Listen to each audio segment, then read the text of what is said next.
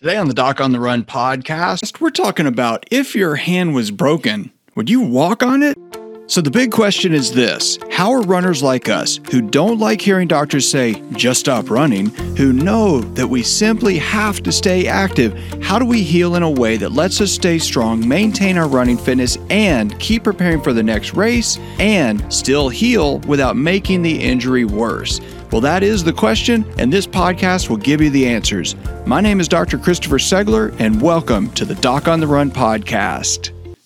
I was just doing a telemedicine second opinion consultation with an elite triathlete who got a stress fracture. And this is actually a very common sort of discussion that I have with runners who schedule telemedicine visits, who call me for coaching calls and second opinion advice.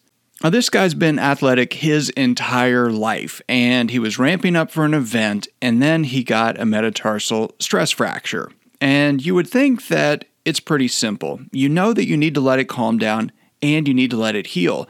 But what happens is that a lot of times we, as runners, go to a doctor, we seek expert advice, and because they're wearing a white coat and we're paying for their consultation, we take their advice as completely factual and reasonable. And it isn't always that, unfortunately. So in this particular case, the doctor looked at his x-rays and told him that she thought she saw a crack in the x-ray, and so she thought there was a crack in the bone, but she wasn't really 100% sure. And she said that he didn't need a cast, and he didn't need crutches, and he didn't even need a fracture walking boot to protect it. Now, this is not some kind of substandard care. Let me just tell you that right now. This is actually really normal. So if you have a stress fracture and you can walk on it, but it's not killing you, it doesn't really hurt that much, then it's very probable that the doctor might give you a stiff shoe or a post-operative shoe or a surgical shoe or maybe a fracture walking boot and then tell you that it's perfectly okay if you walk on it. Now, he asked me a really great question. He said, well, if it doesn't really hurt that much, is it okay if I walk on it? And I said, look, of course it's okay if you walk on it, if the doctor told you it's okay to walk on it, and it really doesn't hurt that much when you're walking on it. But what are you doing?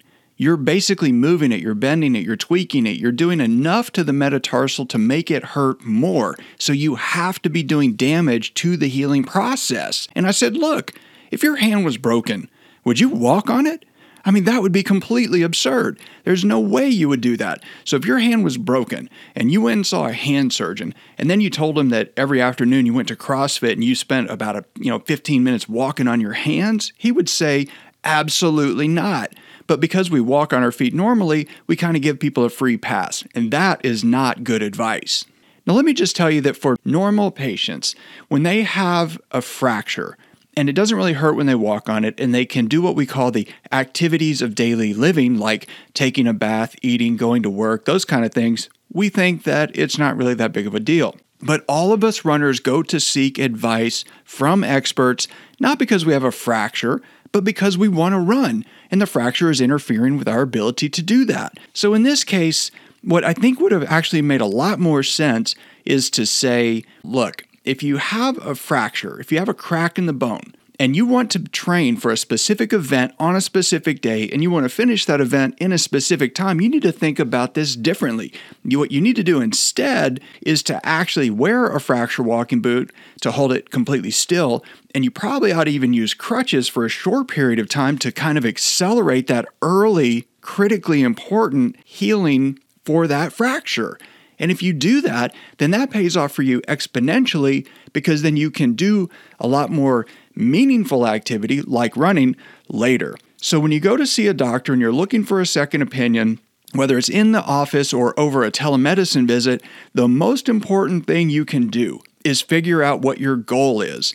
That's really the critical piece. You've got to understand and make the doctor understand that the goal is not just to make the fracture look better on an x-ray. The goal is to run and train and show up for your event and do well. That is the goal, and you've really got to make sure that your doctor understands it. Otherwise, what you're going to do is you're going to get the normal treatment that the normal patients get. And if you go to a doctor's office and you look around the waiting room and you think whether or not those people are going to go in there with the same kind of goals as you, you have to realize that you're going to get the same treatment as them, because most doctors come up with protocols to speed things along that give the same standard answers and the same standard advice for everyone, regardless of whether or not they're a runner, whether or not they do anything athletic, or whether or not they plan to do an Ironman in a month. So you've got to go in with a doctor to direct that conversation and make sure that you get the very best treatment for you. That is the critical thing to remember.